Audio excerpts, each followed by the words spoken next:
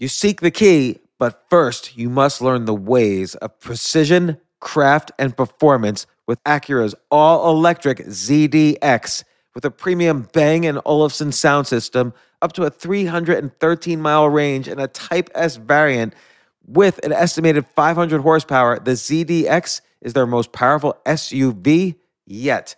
Unlock the energy when you visit Acura.com to order yours today. This isn't your average business podcast, and he's not your average host.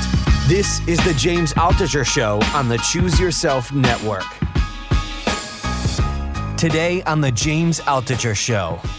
I mean, you started doing stand-up when you were 15, and you dropped out of high school, and then really the next thing we hear from you is that you're on Saturday Night Live and you become a part of the cast there.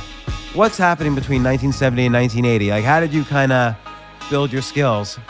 God, I don't know. First time I went up on a stage, I was 15. And I think everybody in show business has this. It's that split personality where one half of you is like, I'm going into show business and people are going to pay money to come see me, and they're going to go to the movies and turn on the TV just to watch me because I'm that great.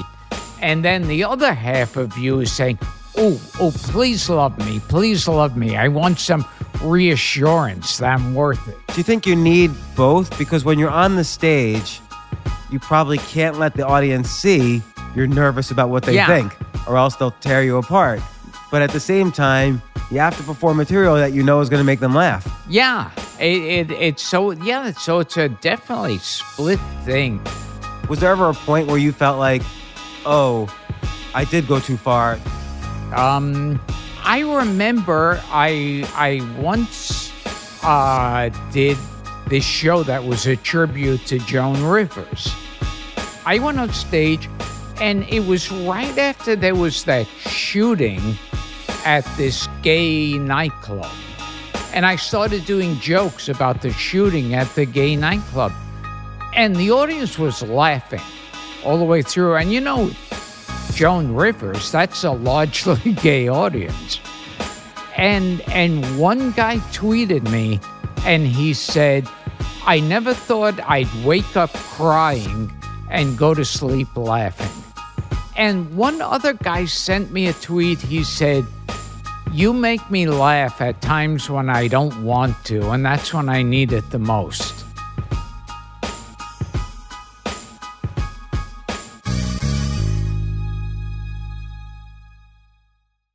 Tell me when you start rolling, though.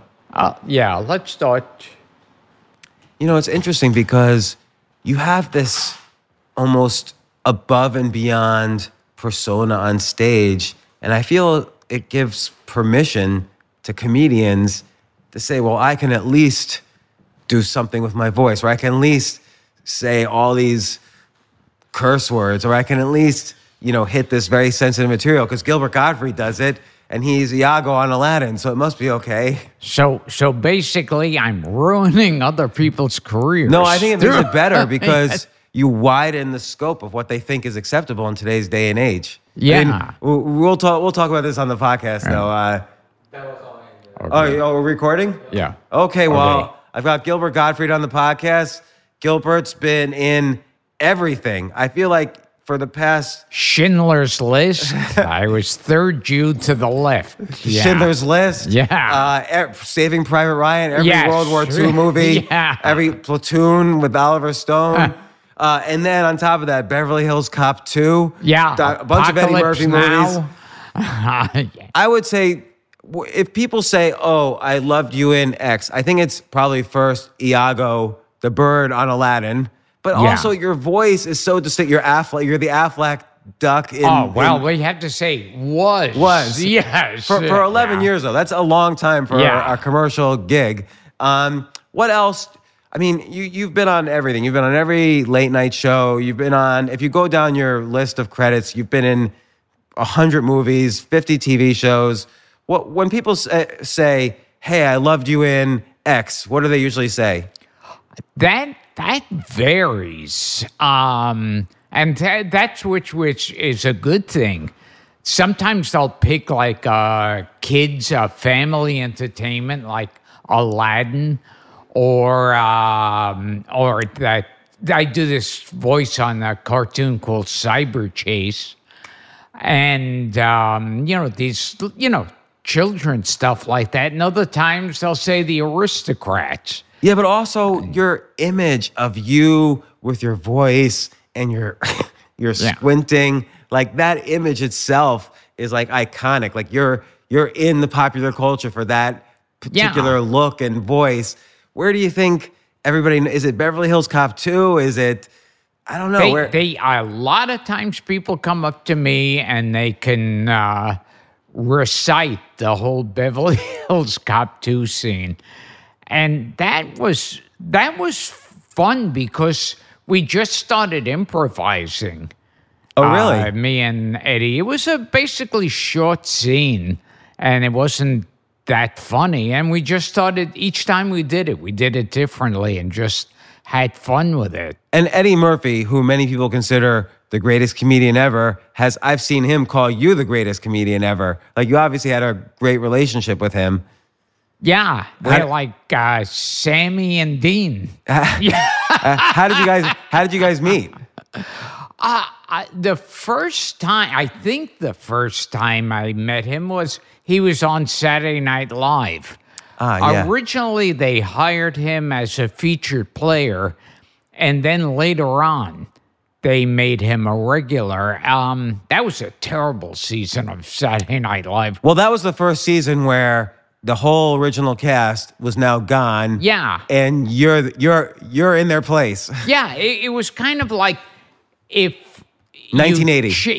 If you changed the entire cast of Friends when that show was on the air and just brought a bunch of new people in, and you go, wait a minute, who's playing Joey? Who's playing Rachel? I don't like these You people. would be David Schwimmer, the David Schwimmer character. So, but I heard you say that's a great analogy. I heard you say that on Howard Stern. You did a great interview with Howard Stern about this period of time. You were on very few sketches. They didn't really use the full you. But I think you were still developing your voice and your character. Yeah, it was a bad time to be there. And I remember when Eddie Murphy was still a featured player, they did some sketch called like a nature show. It was supposed, and it was in search of the Black Republican, and they hired a black actor to be in that sketch. They had Eddie Murphy there, and they reduced him to just being a waiter walking around carrying a tray. Was he upset? Like, this is after some of his major specials, right? No. By then, he wasn't known. But, okay. But he was there, you figure. Why'd they do that? Yeah, I don't know. Very peculiar. Was Lorne Michaels still running? No, that was the other part of it. It was not just the cast that left, but Lorne Michaels left. So it was hard. It was like, also if in the middle of Beatlemania, 4 other guys took over for the Beatles. It's like you don't want to see.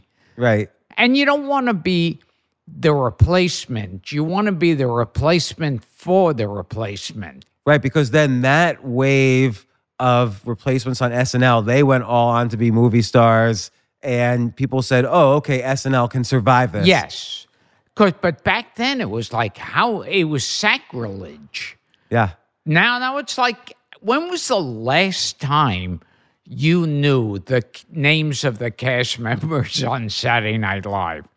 I think back in the 70s. Yeah. It's like now. John Belushi, Chevy Chase, Eddie Murphy. Oh, from the original? Yeah. But now it's like the cast changes like in between commercial breaks. Yeah. So there's so many things I want to get to. First, I want to mention there's a great documentary about you on Hulu called Gilbert. It's one of the most beautiful documentaries I've seen. of course, you've had a career in stand-up since 1970. You're doing stand-up comedy almost 50 years now. When you were 15 years old, you started. You didn't finish high school. You also have a great podcast. I want to mention that, the Gilbert, Gottfried, Colossal podcast. Amazing Colossal podcast. Amazing Colossal podcast. And it's weird when I look down your list of guests, many of the guests have been on this podcast. Like we just had on Henry. You had them on years earlier, though. We had on Henry Winkler, Brian Koppelman, Paul Schaefer, a bunch of guys that you've had on. But what's great about the energy of your podcast, and you do it on a very regular basis. Like I'm surprised you keep so busy with it, but you get your friends together in a room, it seems, and you just talk about what you love talking about, and your inspirations and old movies you like and old comedians you liked, and it's a wonderful podcast to listen to. So I encourage everyone to listen to that. And it's fun because I originally, when we were putting the podcast together, I thought, well, I'm interested in old Hollywood, but nobody's going to care. They're not going to know who these people are. And sure enough, it's like what I love is that people will go. I will get these messages where they say, I had no idea who that was you were talking about and who you were talking to, but I've been looking it up. And I thought and they love these people now.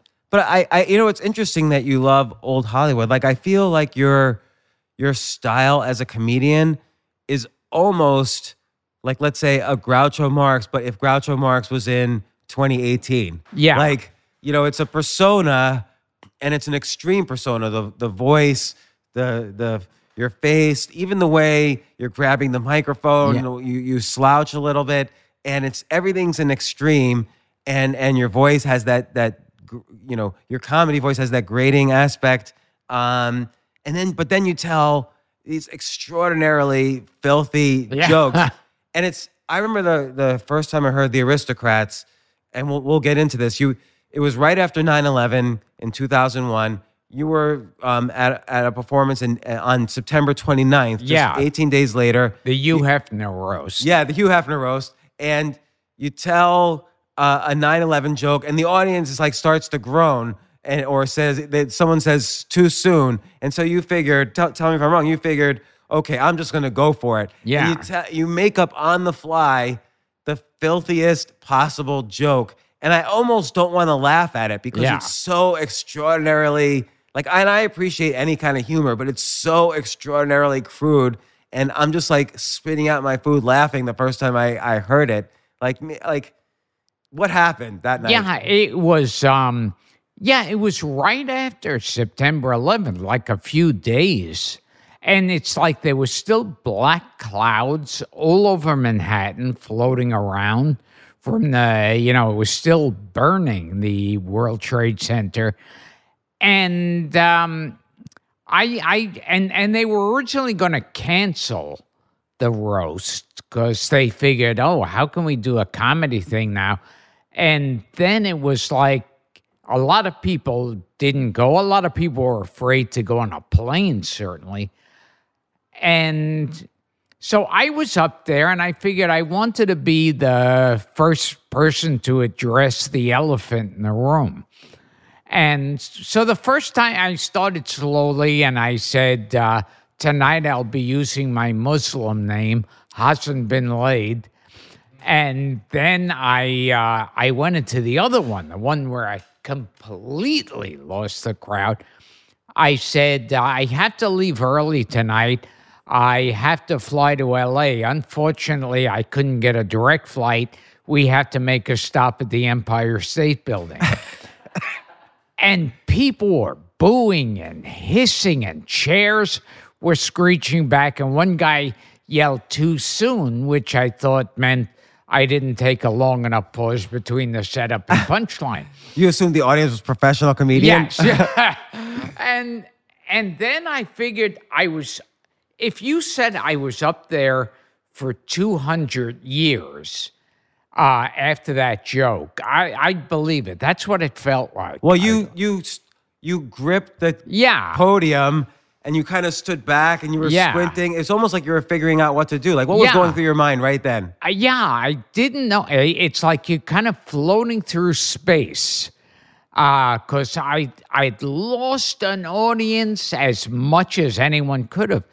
And In a very high stakes situation. yeah. And then I go into the aristocrats joke, which is an old joke, but everyone does it a different way. And I figured, I've already lost the crowd. Why not go to the bottom level of hell? And then they started laughing and applauding and cheering. And it just showed that they needed that release. Yeah. And it's like someone wrote an article where they said it was like I had performed a mass tracheotomy on the crowd. Yeah, because the laughing, you could hear it, was nonstop. And I was laughing. And then you did something else interesting there, which is mid-joke, you've described already all of these pornographic situations among this family, very kind of almost middle American family. And you describe situation after situation after situation, more and more disgusting. Yeah. And then you start pointing at the audience, do you need me to start from the beginning? Yeah. Because you have to catch everything in order to understand this joke. And just that commentary on the joke was ridiculous. Like, so you're improvising as well. Like, and I feel like I've seen you do that a couple of times where when a joke is almost getting too much and you want to back up a little, you comment on the joke, mid-joke, to kind of give people a breath of air before you continue. Is that planned? Like, you're doing that? No. I mean, it'll just pop up in my head at times like that.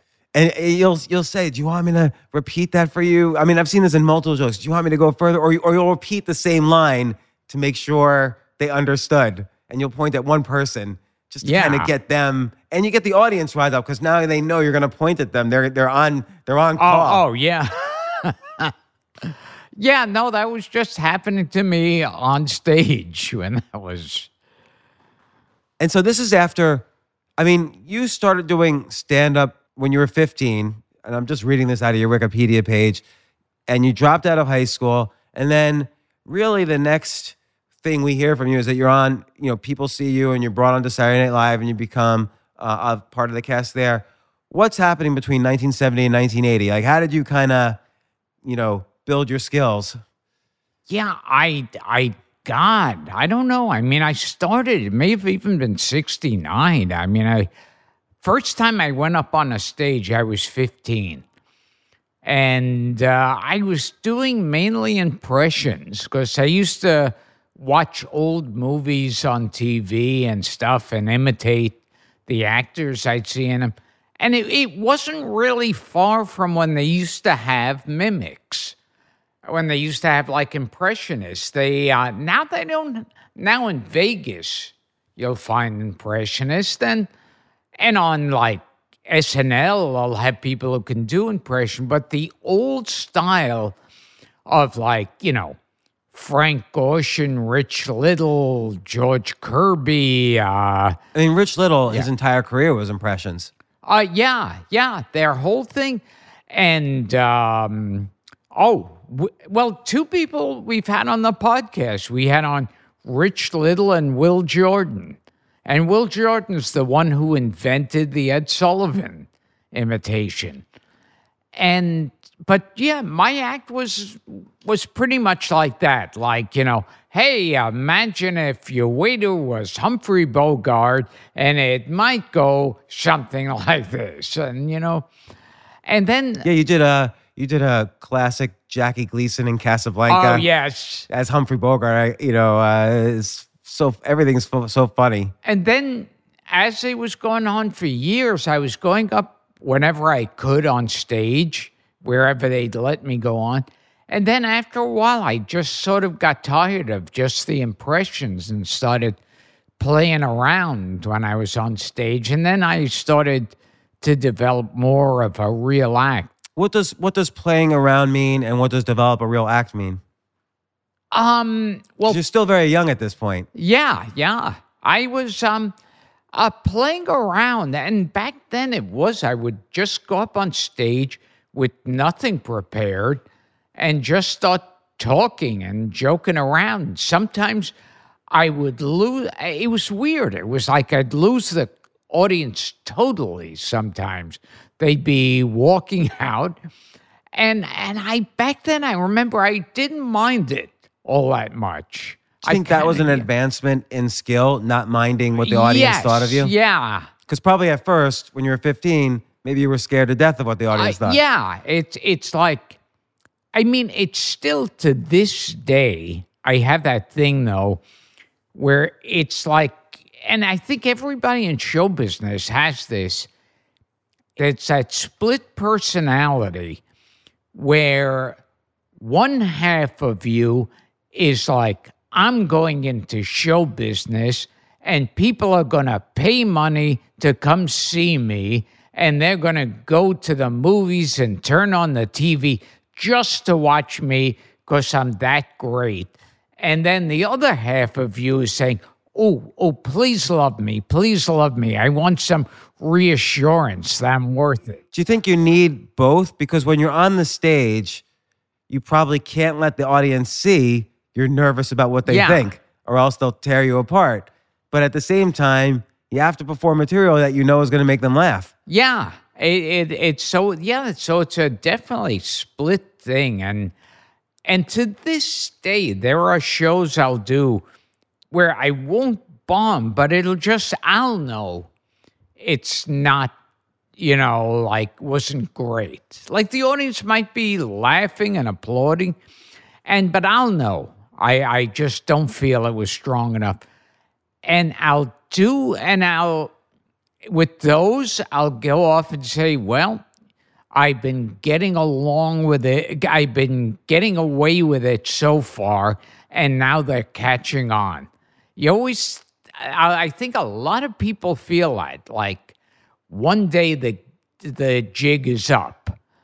I always feel like show business is a party that I snuck into, and one day they're going to walk over to me with a clipboard and go, oh, I'm sorry, your name's not on the guest list. I what you're saying to me sounds ridiculous, but I won't try to correct you.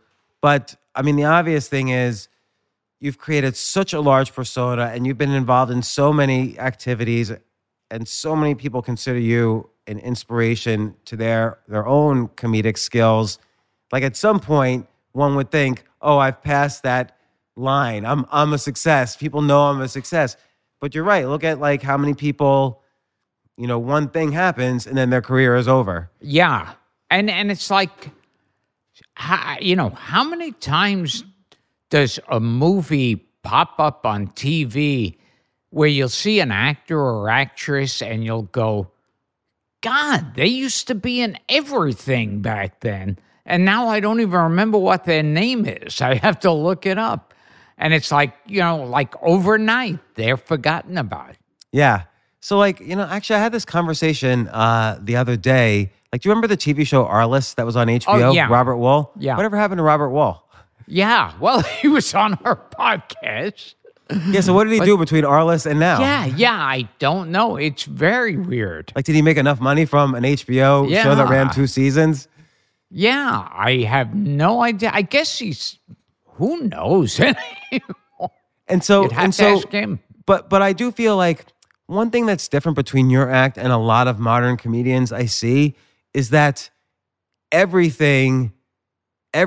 body movement, everything you do with your face, with your hands, with your back, with your legs, with your voice, the jokes themselves is all part of the act. And a lot of modern comedians, and a lot of comedians beforehand too, I'm not just specifying these comedians, they'll just go up on the stage and they'll tell jokes and they have a good stand-up comedy effect, so they are able to project and work with the crowd and control the crowd a little bit.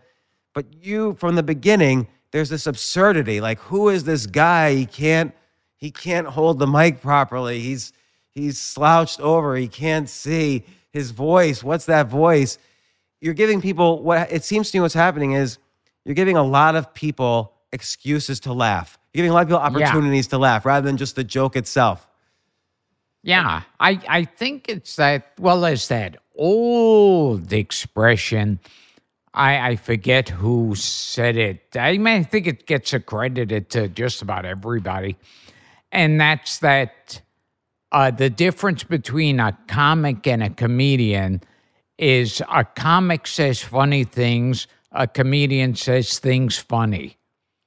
That's interesting. So, like when you're just hanging out talking with your friends, lots of people are comics. They say funny things, their friends laugh. But a comedian, what's the difference? What's a structured way to make an audience of strangers laugh? Like when you're thinking of creating an act, what are you thinking about? Boy, I never consciously thought of it. It's like when people say, "Where did your delivery come from?" And I think to me, I was just performing so long, so many times.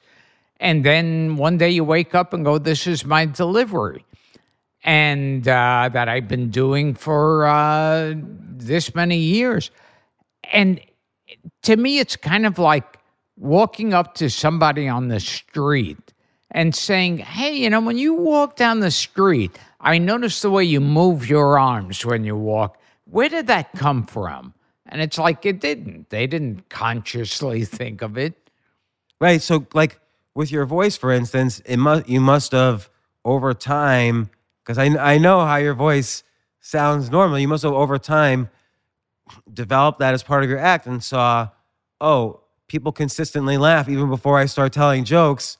And so it becomes an easy way to get the audience to know who you are, to get the audience to like you, and then easy to slip into the jokes. And the jokes could be crazy because the voice is crazy. Yeah. Yeah, and that's more thought than I put into Like you're it. able to do the Aristocrats. I think if you were just talking in like my voice, people would think, who's this? Like if I were to do the Aristocrats the way you did it that one time, or many of your jokes, people would say, who's this creepy guy? And they might be correct. And they might say the same thing about you. But with you, they're allowed to say it because your voice advertises it right away. Yeah, you're going to get something a little bit creepy and a little bit disturbing. So Yeah, so I guess so. And now, like I said, it's more thought than I've ever given. well, I really like to analyze everything that's happening. And then, you've said something that I think is very interesting, which is that if somebody tells you not to joke about something, Oh, yeah. you're definitely joking about it. Yeah, it's because it's one of the, well, it's like, if you're in school and they tell you to be quiet, you'll want to make noise. And I've always felt like in funerals, sometimes you'll see people sitting there and one person will lean over to the other with a smirk on their face and say something, and the other person will throw their hands over their mouth not to laugh. Right, because there's so much tension. Yeah. And laughter is almost this way of kind of breaking through the tension. Yeah. And it's like it's needed, but it's like it's looked upon as, oh, no, that's horrible. Well, but this is an interesting question, and it comes up a lot lately, that when is something too soon or inappropriate? Is there a line? Like you always want to go, and you've mentioned this, you want to go you want to figure out where the line is and go right over it. And I think you were quoting George Carlin. But can you go too far over it? I don't know. I mean, too soon always was interesting to me because, number one, who is in an office with the computer and the chart and going, okay, it will be okay to joke about this on exactly this date, and then it'll be okay. And I feel like, like me, when they say too soon, and that makes me a bad guy. And if you wait and it's not too soon, then you're the good guy and you're more sensitive to it. And to me, it's like when I do a joke about something that's happening right then and there, right when it's happening, it's like part of what's so funny about it is that you're going, oh God, how awful taste. This is such a sad and horrible thing that he's joking about. So it acknowledges that it's sad and horrible. When you do a joke later on, like you could go up and do an hour and a half on the Titanic sinking, and nobody will get offended. And it's like, and that'll make you a good person because you're saying, hey, fuck all the people who died on the Titanic. That was years ago. And that's what a good person. Right. So your point is that if you're commenting on it while it's still in the immediate public zeitgeist, you're bringing attention to it so that people are aware of the situation, but also you're cutting through the tension for all the people who don't know how to process. You're making them laugh for all the people who don't know how to process what's going on. Like when the Japanese tsunami happened, you made a series of tweets about it that were mostly extremely funny. And it's not like everybody in America was crying simultaneously until you made your tweets. Then they're like, oh my God, Gilbert Gottfried his career is not going to survive 10 tweets that he made. Yeah. You know, like what? Were you surprised at the reaction? And by the way, this was so big a reaction that Aflac dropped you as the voice of Aflac. Who knew 75% of their business was in Japan? Yeah. I would not have guessed that. Yeah. No, I found that out soon enough. It was like, and it was like, yeah, it was, well, to me, I've always been doing jokes like that. And I thought, to me, it was like, if every morning you get up and eat a bowl of cornflakes, and then one day you eat a bowl of cornflakes and all hell breaks loose. And that's what I felt like. And it was like, I loved when people were saying stuff like, oh, and Gilbert, a top story tonight, Gilbert Gottfried's career is over. And I'm thinking, what I realized was, if your career is over, you're not their top story. If your That's kind of a good point. Yeah, if your career is over, you could run into a burning building and save a baby, and they're not going to report about it because you're not important a name for them. And so I realized that, and you realize that as long as they spell your name right, because it was weird. It was like, especially with the internet makes me feel sentimental for old-time lynch mobs. Because at least with the old-time lynch mobs, they actually had to put their boots on, go out, and get their hands dirty. They had to kill you. Yeah, they had to go out and actually kill you. Now all these anonymous people could just say, shame. Yeah, you sit on It's a witch hunt. Yeah, you sit on the couch in your underwear and form your own little lynch mob. It's kind of like the space age way of ringing someone's doorbell and running away. Yeah, but the way you're describing it now, like, oh, they said Gilbert Gottfried's career is over is the top story, so that must mean I still have a career. This is putting a very good face on it. But when a million people are tweeting about you and Aflac is not returning your calls, and that was like probably a multi-million-dollar ad campaign, did you cry? Did you think it was all over? It was, trust me. I thought, well, I had a nice little run there in show business. For 40 years. Yeah. And now it's gone. And because it was like there were reporters parked outside my house for I don't know how long. And I would finally. Over a tweet. Yeah. I'd leave the house and they'd rush out from doorways and from cars and everything like they had captured the biggest serial killer.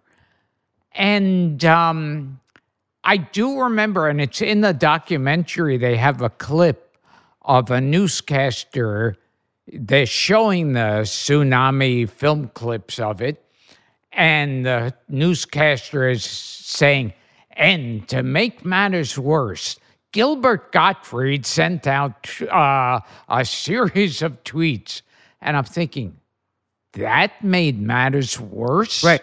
Yeah. I remember that clip. It's like 100 cars are being swept away Yes. in this wave, and then somehow your tweet made matters worse. Yeah. So of course that's ridiculous, but at the same point, what was the societal anger underneath that? Like, why did that happen?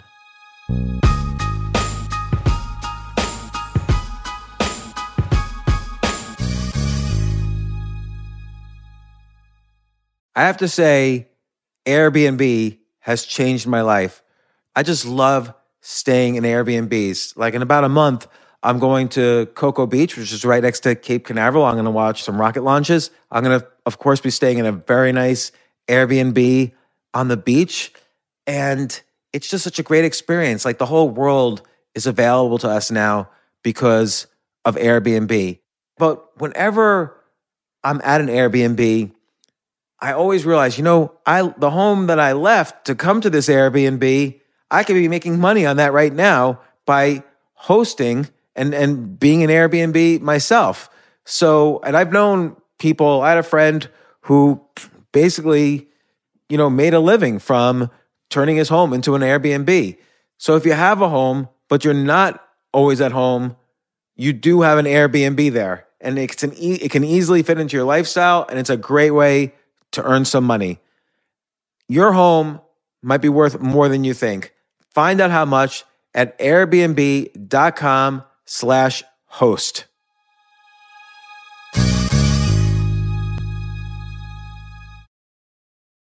It's now with the internet. I mean, I remember growing up, there were certain newscasters, columnists, commentators, and authors who you'd listen to. You knew they were educated and intelligent and knew what they were talking about. Now everybody is that. But it's not, that trend is never gonna reverse. Yeah. Like, it only continues. Yeah. Now everybody can put a show on the internet. Everybody can be a commentator. Everyone can do anything they want. And some people, I guess, if they, I feel like if people join, I feel like there are teams. And so if you kind of join the right team, you can get everybody on that team Yes. to go behind you and say, yes, Gilbert Gottfried was awful for doing this. And like one of the tweets, I thought it sort of reminds, like, you're clearly aware of how sad the situation is, even if you say something funny about it. Like, you'll say it obviously better than me, but do the tweet with the girlfriend. Yeah. Oh, yeah. I said, I just split up with I forget how that joke even I think my goes. girlfriend just broke up with me. Yeah. But like Japanese guy told me there'll be another one floating by in 5 minutes. Right, which is on the one hand funny. It's got a setup punchline. It's funny, and you could really only tell that joke right then. Yes. And at the same time, you're obviously aware of the sadness from the situation. It always got me when people say to me, like, how could you joke about that? Aren't you aware of the sadness and the tragedy? And I always go, well, yeah, I am aware of the sadness and the tragedy, and that's where the joke comes from. Right, you're breaking. So let's actually work through the process of that particular tweet. The tsunami just happened. People died. You look at what's the highest stakes thing that could happen to a person? Oh, they could lose their family, or they could lose their wife or kids or girlfriend. Kids might be too much. Like, oh, my kid died. Yeah. Don't worry, another kid will be floating by. That might be too much. That might not be funny because it's little kids might not be as funny. But a girlfriend is, plays up on, people break up with girlfriends all the time, and it's sad and it's tragic. But what would be happening in Japan in the same thing? And you kind of mix the two. Yeah. And I guess come with a joke. I'm just trying to imagine what your process was. Yeah. And once again, not that complicated a process. I just thought whatever joke, like I said, I asked my Japanese real estate agent, is there a school in the neighborhood? And she said, no, but there will be in 5 minutes. Yeah. And it's like stuff like that. And it's, it was a definite strange time period. Yeah. And so then for yourself personally, like you were 56 or 57 years old, were you scared? Did you think, oh no, am I going to be bagging groceries at Whole Foods? Like what's going to happen to me next? Oh, definitely. Because, like I said, you're always walking around thinking, when is the jig up? When are they going to find out? And I thought, oh, this might be it. But could you have thought to yourself, well, at least I'll go back on the road and I'll make a few bucks this way, or I don't know, like what was going through your head? What was the scariest thought going through your head? Do you think about killing yourself? Like what was going on? A million things were going through my head. I remember I stopped answering the phone for a long time because I thought it's going to be someone who wants to interview me, the horrible Gilbert Gottfried about, and they all have their own agenda. You can't explain. But you can't do interviews at that point. Yeah, because there's a lot of interviews you do. If they have an angle on it, then it's hopeless. Right. Even if they say something is ridiculous, and you say to them, "Please tell me that's ridiculous," and they say that's ridiculous. Yeah, they're still gonna get their angle and ignore you completely. I would have interviewers say to me right before we went on the air, saying, oh, I thought all those jokes were hysterical. And then they go on and they take the moral approach. Yeah, and then would you ever call them and say, I thought you were on my side. I thought you were going to say something different. It's pretty much hopeless. So it's sad and it's anger that's coming up. Yeah. But deep down, what's the worst moment? Like, where were you emotionally at the worst moment during this? Oh, God, I don't remember. I just remember thinking, oh, this is it. But what does it mean, this is it? Does this mean... Like it's all going to stop here. But what would stop? Your comedy career? Would your financial life stop? You'd have to be an accountant somewhere? All of that, yeah. All of that. My showbiz career would stop. Like, what did you think in your head? Oh, this is what I'm going to have to do now to make money next year. Yeah. What did you think? I don't know. It was all gone. And it was like... The funny thing is I didn't realize at the time that, the villain of the month is like, just like it's the flavor of the month at Baskin-Robbins.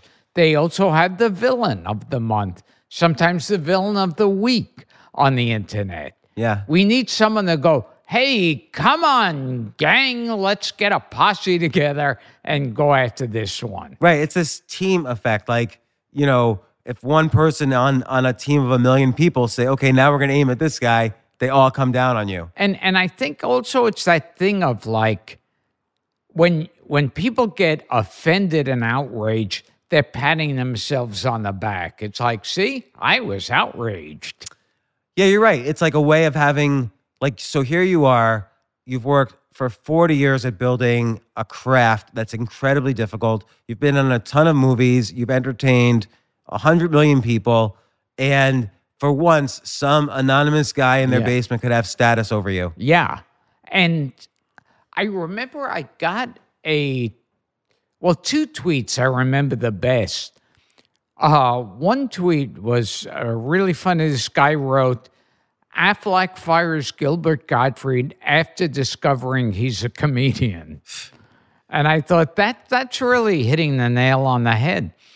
And one other guy sent me a tweet. He said, you make me laugh at times when I don't want to, and that's when I need it the most. Yeah, and see, that's why. So I'm still thinking about the construction of the girlfriend joke. So we've dealt with the too soon argument.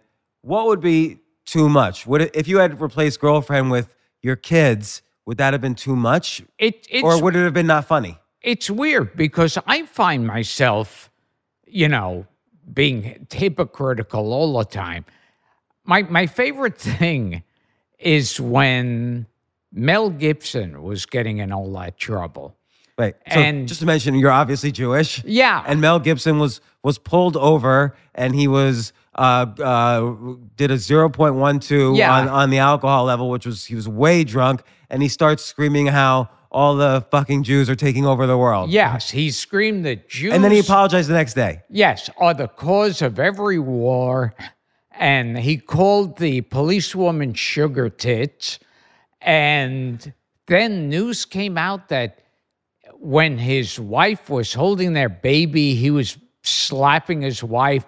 And he said he'd like to get a bunch of black guys, only he didn't refer to them as black guys, and to rape and kill her. And he'd smash her over the head with a shovel and bury her in the rose garden. And after all that, after I heard all of that, all I could think was, well, wait a minute. What did he say about the Jews? And that was really it. Right. And well, and actually, all that other stuff you just said, I didn't even remember. I only remember the thing about the Jews. Yeah. So we were on Team Jew, being Yeah. really horrified at Mel Gibson. And yet his career, you're right, he was a villain for about a year. And then, I don't know, he's probably broke box office records since then. Yeah, it's something. It's always, yeah. And they blame it a lot on like his brain chemistry really changes when he's under alcohol. So you have to forgive the alcohol Mel Gibson versus the sober Mel Gibson. But who knows? But the question is, so Mel Gibson's not a comedian and nothing he says is going to be told in a comedic way.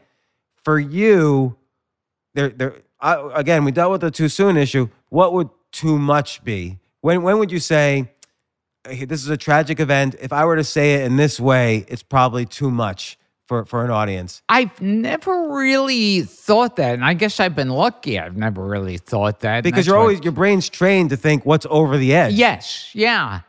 It was like, I just would keep it's like, to me, if you look up on the internet and on just day-to-day life, you've heard a million dead baby jokes. That's a whole category of jokes. Right. You know, how do you make a dead baby float? A glass of ice cream and 2 scoops of dead babies, stuff like that. And with those By the way, I don't jokes- get the joke, but just the way you say it makes me laugh. Yeah. And it's like there's a million dead baby jokes. And it's like, you know, when you do those jokes, you're not really saying that, oh, I approve of a baby dying. It's like when you're doing those jokes, you know it's horrible. That's why you're saying the jokes, because it's so awful. And it's like, you know, you're not saying, gee, I approve a baby's dying. Okay, but let's say take the recent example with Roseanne Barr, and I don't like to date a top podcast the way I'm doing right now, but the Roseanne Barr incident happened in the past month. Usually, I won't talk about things happening right now, so the podcast could last forever. But take the Roseanne Barr incident where she, you know, says all these things about Valerie Jarrett. Is her sin being too much? Is her sin being not funny? Or both? Or like, what happened there? Yeah, that was another one. It's a funny thing, though. Like, when I hear about someone else getting in trouble, I kind of enjoy it now, because I go, oh, see, everyone will be talking about that person. Right, but yours was a case where I don't think you did anything. Not that I'm the arbiter, but clearly I think the time has shown you did nothing wrong, and you know, again, it sounds like I'm judging the situation. But Roseanne Barr, I wonder 10 years from now, people are going to say, oh, that was no big. It's like Kramer when he flipped out at the Laugh Factory in L.A. He probably went over some line that's societal, and I mean, he did go over some line. His career hasn't come back. And it is funny with him. It was like that thing of everyone ignores that he was being filmed on people's phones, and no one ever said, hey, you know, you're not supposed to take your phone into a comedy club and start filming people. Right. And that's the first thing that struck me.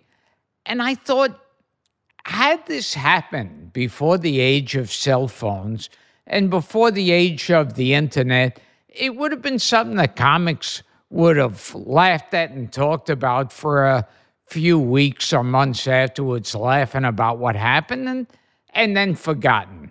Well, it's like Dave Chappelle commented on it. He said, that's when he started forcing people to lock up their phones, and it only gets unlocked when they leave the show. And the other thing he said was, he said the black person inside him was horrified, but the comedian inside of him, and he says, I'm like 80% comedian. The comedian said inside of him said, man, Kramer's having a bad set. Oh, yes. Yeah. And that's all it is. It's you're having a bad set.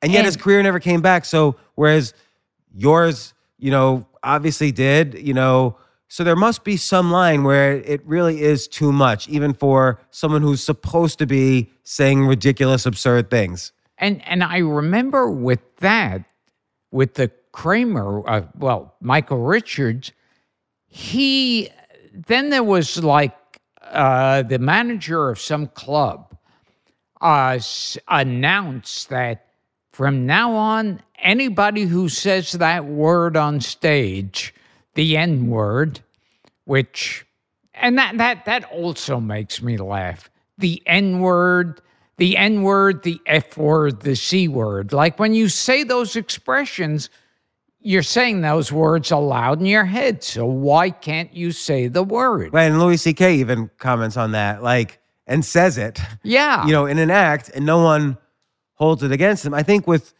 Michael Richards, the problem was he wasn't saying it as part of an act. He was yelling it at someone he was angry at who was leaving the audience. And it was, so this guy announced that there'll be a fine given to any comedians who says that. And I thought, wouldn't it have been better for that club owner to go, hey, I might not agree with that. He might say offensive and awful things, but I'm not stopping anybody. And if you come to my club, you might be shocked and offended by people you see. And that would be like, because when he says he's going to forbid that word, it's kind of like if you advertised at an amusement park, our roller coaster goes very slow and it doesn't rise up too high. There are no sudden moves. It's all very safe and very slow. You don't want that. You want to feel like you're going to die. Well, and it seems like your process, and I hate using that word almost, it makes it sound like you go through some scientific formula when you sit down, but you're figuring out, okay, where's the edge? Where is it too soon or too tense? And you're going to figure out some area on the other side of that line. And sometimes it's okay. Sometimes you might miss the mark. That's what happens when you're experimenting and trying things. So was there ever a point where you felt like, oh, I did go too far, and as a result, nobody laughed? I mean, maybe the 9/11 situation. Oh, yeah. Yeah, there's all those things. I remember I once did this show that was a tribute to Joan Rivers. And I went on stage, and it was right after there was that shooting at this gay nightclub. And I started doing jokes about the shooting at the gay nightclub. And the audience was laughing all the way through. And Joan Rivers, that's a largely gay audience. And one guy tweeted me, and he said, I never thought that I'd wake he goes, I never thought I'd wake up crying and go to sleep laughing. That's good. Well, also it reminds me of your roast of George Takei. Oh, all you're doing is gay jokes, and they were extreme. Oh, yes. And the audience was cracking up. Everybody around you was cracking up. George Takei's cracking up. So it seems like it's hard, particularly when you're in a humor situation, as opposed to Michael Richards, as opposed to Roseanne Barr, who's trying to make a political comment funny. Yeah. She wasn't really in a humor performance. When you're in a humor performance, really everything should go. I mean, everything Yeah. should be fine, but people don't consider it that way. It's sort of like, even like Daniel Tosh, the rape joke, it didn't happen during his performance. It happened while an audience member was leaving. So he was angry. Yeah. So it's sort of like they're allowed to, people get status over him when he's slightly outside of his performance. And I think George Carlin said, if I remember it correctly, he said, anyone who thinks rape jokes aren't funny, just imagine Daffy Duck raping Elmer Fudd. That's good, but you know, even the word rape, people don't like to see it, because rape could mean many things. It could mean you're being taken advantage of in some horrible, sadistic way. But even if you use that word, it's now owned by. And I'm not bringing up rape specifically, but like many words now feel owned by different demographics. And you show me one comedy that takes place in prison where you're not doing 5,000 rape jokes. Right. It's like almost by law, you have to fill it with rape jokes. But if it's a guy being raped, it's like, oh, that's fine. There's no problem there.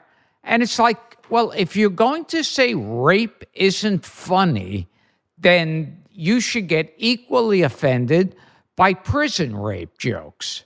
Right, but priest abuse jokes, people often don't think, they either think are too soon or too much, even from comedians.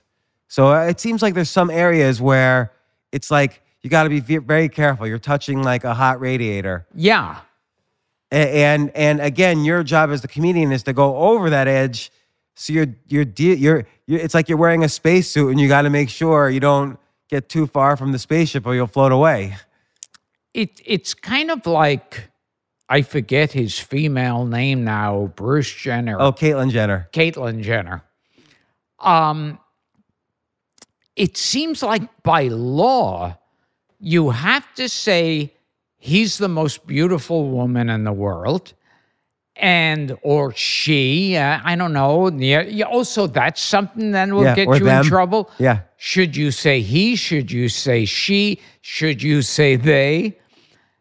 And you're also supposed to refer to him as a hero. And I'm thinking, well, is he? I don't know. It's like, I know like the firemen who ran into the World Trade Center, I know are heroes. Well, let me just tell you, Gilbert, if you chopped your penis off, I would consider you a hero. Yeah. So when you were dealing with the Aflac and the tsunami, what was the first step back out of the darkness? Like when you thought all was over, how long did it take? Like, what was your support system like? Like, what did you need to essentially not just lose yourself in depression at that point? It was gradual. It was like, because the depression was definitely there. The fear was definitely there. What were you afraid of? Like, other than the career, which is important, were you afraid of money? Were you afraid nobody would like you? Yeah, all of the above. And I remember one thing that struck me. I was watching TV, and they had, I actually on the internet, and all over the internet was Chris Brown was backstage at the Today Show, and he got angry and flung a chair across the room, and that was covered the internet. That was the biggest news item. And I'm going, oh, so right this week, Chris Brown throwing a chair is bigger than the tsunami was. It's just... And then after that, was there an actual difference? Like, did you start performing again, or like when did you first leave your house for something professional? After the Aflac I was pretty immediate, and then I would do jokes about the whole thing because you had to. It's like, once again, the elephant in the room. And it sounds like you had a good support system. Like, obviously, your wife Dara must have been very supportive. Like, don't worry, you'll come back. Howard Stern was supportive. He had you on. And I remember at they one time asked Joan Rivers about it, and she was like, "Oh, that's so stupid. That's what he's supposed to do." And I thought and I loved how when that was happening, they wouldn't say I said jokes. They would all say comments and remarks. Because if you say jokes, you're going to go, well, isn't that, it's a joke. What are we getting up in arms about a joke? I guess you can argue, like, let's say you said the same thing, and here we are, we're sitting on the stage of a club called Stand Up New York. I guess if you said it here, it's clear it's a joke. On Twitter, nobody knows anything. Oh, yeah. So they could say, oh, it's whatever I want it to be. I can label it with whatever I want. It's a celebrity saying a comment. Yeah. And it's like so many things like, one of the other Jenners was in a commercial, a soda commercial. And it was in the commercial, there's a protest going on, and she hands everyone a bottle of this soda, and it calms down the protest. And people were up in arms about this, how tasteless this was. And I thought, wait a minute, it's a stupid commercial, but how many commercials are known for their vast intelligence? And it's almost arbitrary, particularly in today's polarized age. It's like us versus them, depending on, it doesn't matter who's the us and who's the them. It's always us versus them. It seems like everybody takes a position and then someone's under attack. Yes. And it's arbitrary. Yeah. Like people picked on your tweets out of 7 billion tweets made that day. They picked on your 10 tweets. Yeah, like, and it's kind of like, all those expressions, like they say, that came from advertising, like, let's run it up the flagpole and see who salutes it, or let's. Well, what ad was that from? That was, I think they said that's from that expression came from advertising, because you'll try something out, and if it catches on, then you keep doing it. Or let's throw it against the wall and see if it sticks. And so you see that with the news a lot. They'll catch on to some story and they'll see if it's got any life to it. And if people get up in arms, they'll keep doing it. And if people don't get up in arms, then it's like, okay, find something else.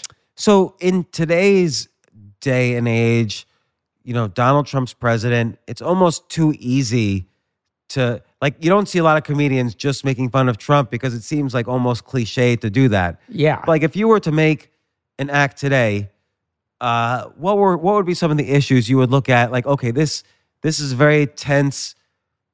Potentially there's a line here and I'm going to go over it. What would be some of the things you would look at? Oh, God, I don't even know. I mean, political stuff I never really did. Yeah. Because, and then I guess keeps it fresh because you could do the same joke 10 years later, 20 years later. Yes. And it's like most political jokes seem to me like, if you're the host of a late night talk show, you could do those jokes because you do it that night and it's still fresh. Right. And by tomorrow, it won't be. Right. It's like, I heard they're going to bring back Murphy Brown. And in about a week. Yeah. And Murphy Brown was one of those shows I never quite got because like they do a joke about Dan Quayle or something like, and I go, maybe when this was first reported, you could do that. Like if you're the host of the Tonight Show, you could go on that night. And it's kind of funny because you just heard it. And then after that, it's like, I feel like, what does that joke mean? Let me look it up. Right. Well, so I mean, you did. I feel like with Louis C.K., he sort of started the trend of comics rewriting their act every single year, starting from scratch. you didn't really do that. You kept a lot of jokes throughout the years. But, I listen to your podcast. You're cracking jokes all the time. You're a funny guy. So, and again, maybe it's the difference between you're being a comic versus being your comedian persona. But if you were to say, okay, I'm going to make a new act and go on the road, what would you sit down? Would you just look around and start observing things? Like, what would you do? And I know I'm asking questions that might not have answers. That one definitely doesn't have, because where most of my act came from was going up on stage, and something would hit me, and I'd start fooling around with it, and then if it worked, it would start expanding on its own. I was never one of those people that got up in the morning, had a cup of coffee, and started typing out 10,000 jokes But you might write notes. Like I saw in the documentary, you have notes. Like there was a Sig Heal joke. There was you had celebrity fucking joke, or I don't know what it was. I had that, but and always like I write down those notes and then I can't even understand 99% of them. But I guess though maybe after a decade or so experience of dealing with crowds, you would start to get a feel. Okay, this direction is working. This direction is not working. And then you would expand on the direction that's working, and that would build up your act. Yeah, it has happened that way. Yeah, I'll just something would get to me, and it just would start expanding on its own. And what's like? Why do you do the podcast? Like, it seems like you're really a super hardworking. You do more podcasts than me, I think. Yeah.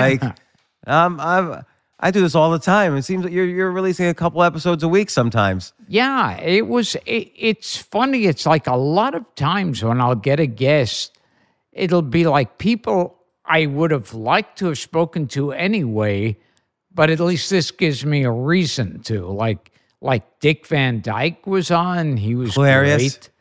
And, Bruce Stern, to just sit and talk with Bruce Stern about stuff and all those people. And like a lot of times you're talking about your old inspirations.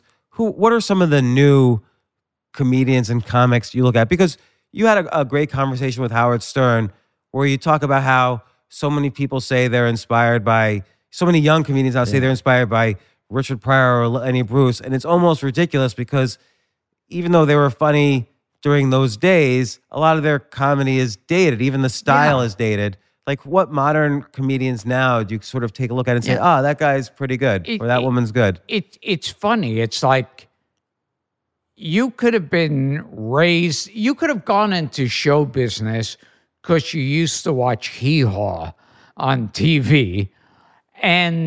But if someone asks you, you'll go, oh, well, what influenced me was Lenny Bruce, Richard Pryor, and George Carlin. That's what influenced.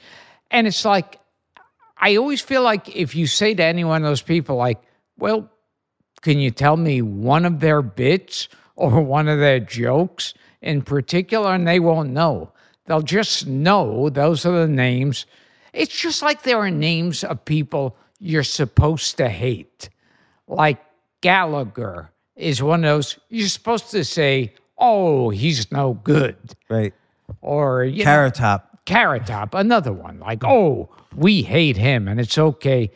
It's just like, I don't know who Anne Hathaway killed in her career. I don't know what murder spree she was on that. It's perfectly okay to hate Anne Hathaway. I mean, I never got that one. But there are these people. There are other people you have to knee-jerk reaction, say you like or say you hate. But is there anybody that you would say, or maybe you don't watch, like, I don't know, the latest? I mean, Netflix has so many, I think they had like 70 specials last year. It's hard to keep track of them all. Well, that's the thing. When people ask me, like, what comics I like, it's like, that's the problem. It's kind of like, to me, watching comedies like going to work on your day off. And it's like if you are the manager of a restaurant, when you go to another restaurant, you're sitting there the whole time going, oh, see, I would have done that differently. I would have done this and this. And it's like, so when you're a comic and you watch another comedian, you find yourself going, yeah, that's clever. Yeah, that's funny. Yeah. And it's like you're not really laughing, but you're, mentally going, yeah. It's and then this will start to round it up. I think we have a few minutes left, but again, I think your style is to be absurdist in almost every way, as I mentioned before. Even the jokes themselves are absurdist. And take someone like Louis C.K. He often had an absurdist bent, but then he started opening up and talking a lot about his personal life, and that really kind of moved his career in a different direction. Do you ever feel like, oh, maybe I should, now obviously you're I don't want to say you're set in your ways, but you know what you want to do when you're on the road and stuff. Do you ever feel like going into the personal life or making fun of your kids? It's weird because, with the documentary Gilbert on Hulu, that was the first time I really out and out revealed myself, and they hit upon it in the film because I always think of that scene in Wizard of Oz of, hey, don't look at that man behind the curtain. And so it's funny. That movie got so many, nothing but great reviews. I think because it shows the contrast between this odd persona you have on stage and the real you. Yeah. And it's a very big contrast. Yeah, and it was something. It's like, all the reviews have been great. People always come up to me saying they loved the documentary, and to me, I was miserable making it, and I'm miserable watching it because it's almost like the first time you hear your voice recorded, and you go, well, there's something wrong with that machine because every other voice they recorded correctly, but not mine. It's funny because I think that documentary was so great because it mixed your comedy with this real persona. But you're 63, you've been doing comedy since you were 14 or 15 and nothing else. And it almost seems in that documentary, and I haven't seen anyone mention it this way about the documentary, it almost seems like you're this big or older child just having a lot of fun. And even though it has its ups and downs, there's sad moments in the documentary and there's very touching moments, but there's this childlike aspect that I think most people don't have, which I think is what I really got out of the documentary. Like, I'd like to live my life that way. It was inspirational that way. Yeah, it's like mentally and emotionally, it just kind of stops somewhere. Do you think that's true, that you're like just this big child? Like, it's almost like it's great you have your wife and kids around. Yeah. They kind of order the world around you for you. Yeah, it's like, it's funny. I always laughed and rolled my eyes when I'd hear Jerry Lewis in an interview say this, but then it started to make sense to me. He would go, well, with me, I'm 9. And I thought, and then after a while, at first I thought that's so pretentious and so, but then I thought, no, I get that totally. And I maybe also keeping that childlike way allows you to constantly view the world in this absurdist fashion. Like you're able to hit the limit in almost as absurd ways constantly. And like the biggest example to me is the aristocrats joke, but there's many, many examples. And I don't know, it seems like that absurdity could often be funnier than, people always say, oh, find your real voice, find your truth. Yeah. But maybe life is absurd to you. Yeah, it is. Well, Gilbert Gottfried, you're an inspiration to me, a hero to me, and a great comedian. I do think your comedy is timeless and should be studied by anyone wanting to be a comedian or an artist. And I don't even know what you want to promote. Everybody should listen to your podcast, the Gilbert Gottfried. Amazing, colossal podcast. Yeah, great podcast. And I just love the chemistry between you and your friends, talking your inspirations. Everyone should do a podcast like that, but they should listen to yours for inspiration. And Gilbert is the documentary. And my website, gilbertgottfried.com. GilbertGottfried.com. And when are you going to do a Netflix special? I feel like if I were your agent, I would just call Netflix and say, give this guy $500,000 to do a Netflix special. If I had a brain in my head, I would. You have a brain in your head. Yeah. Why does your agent do this?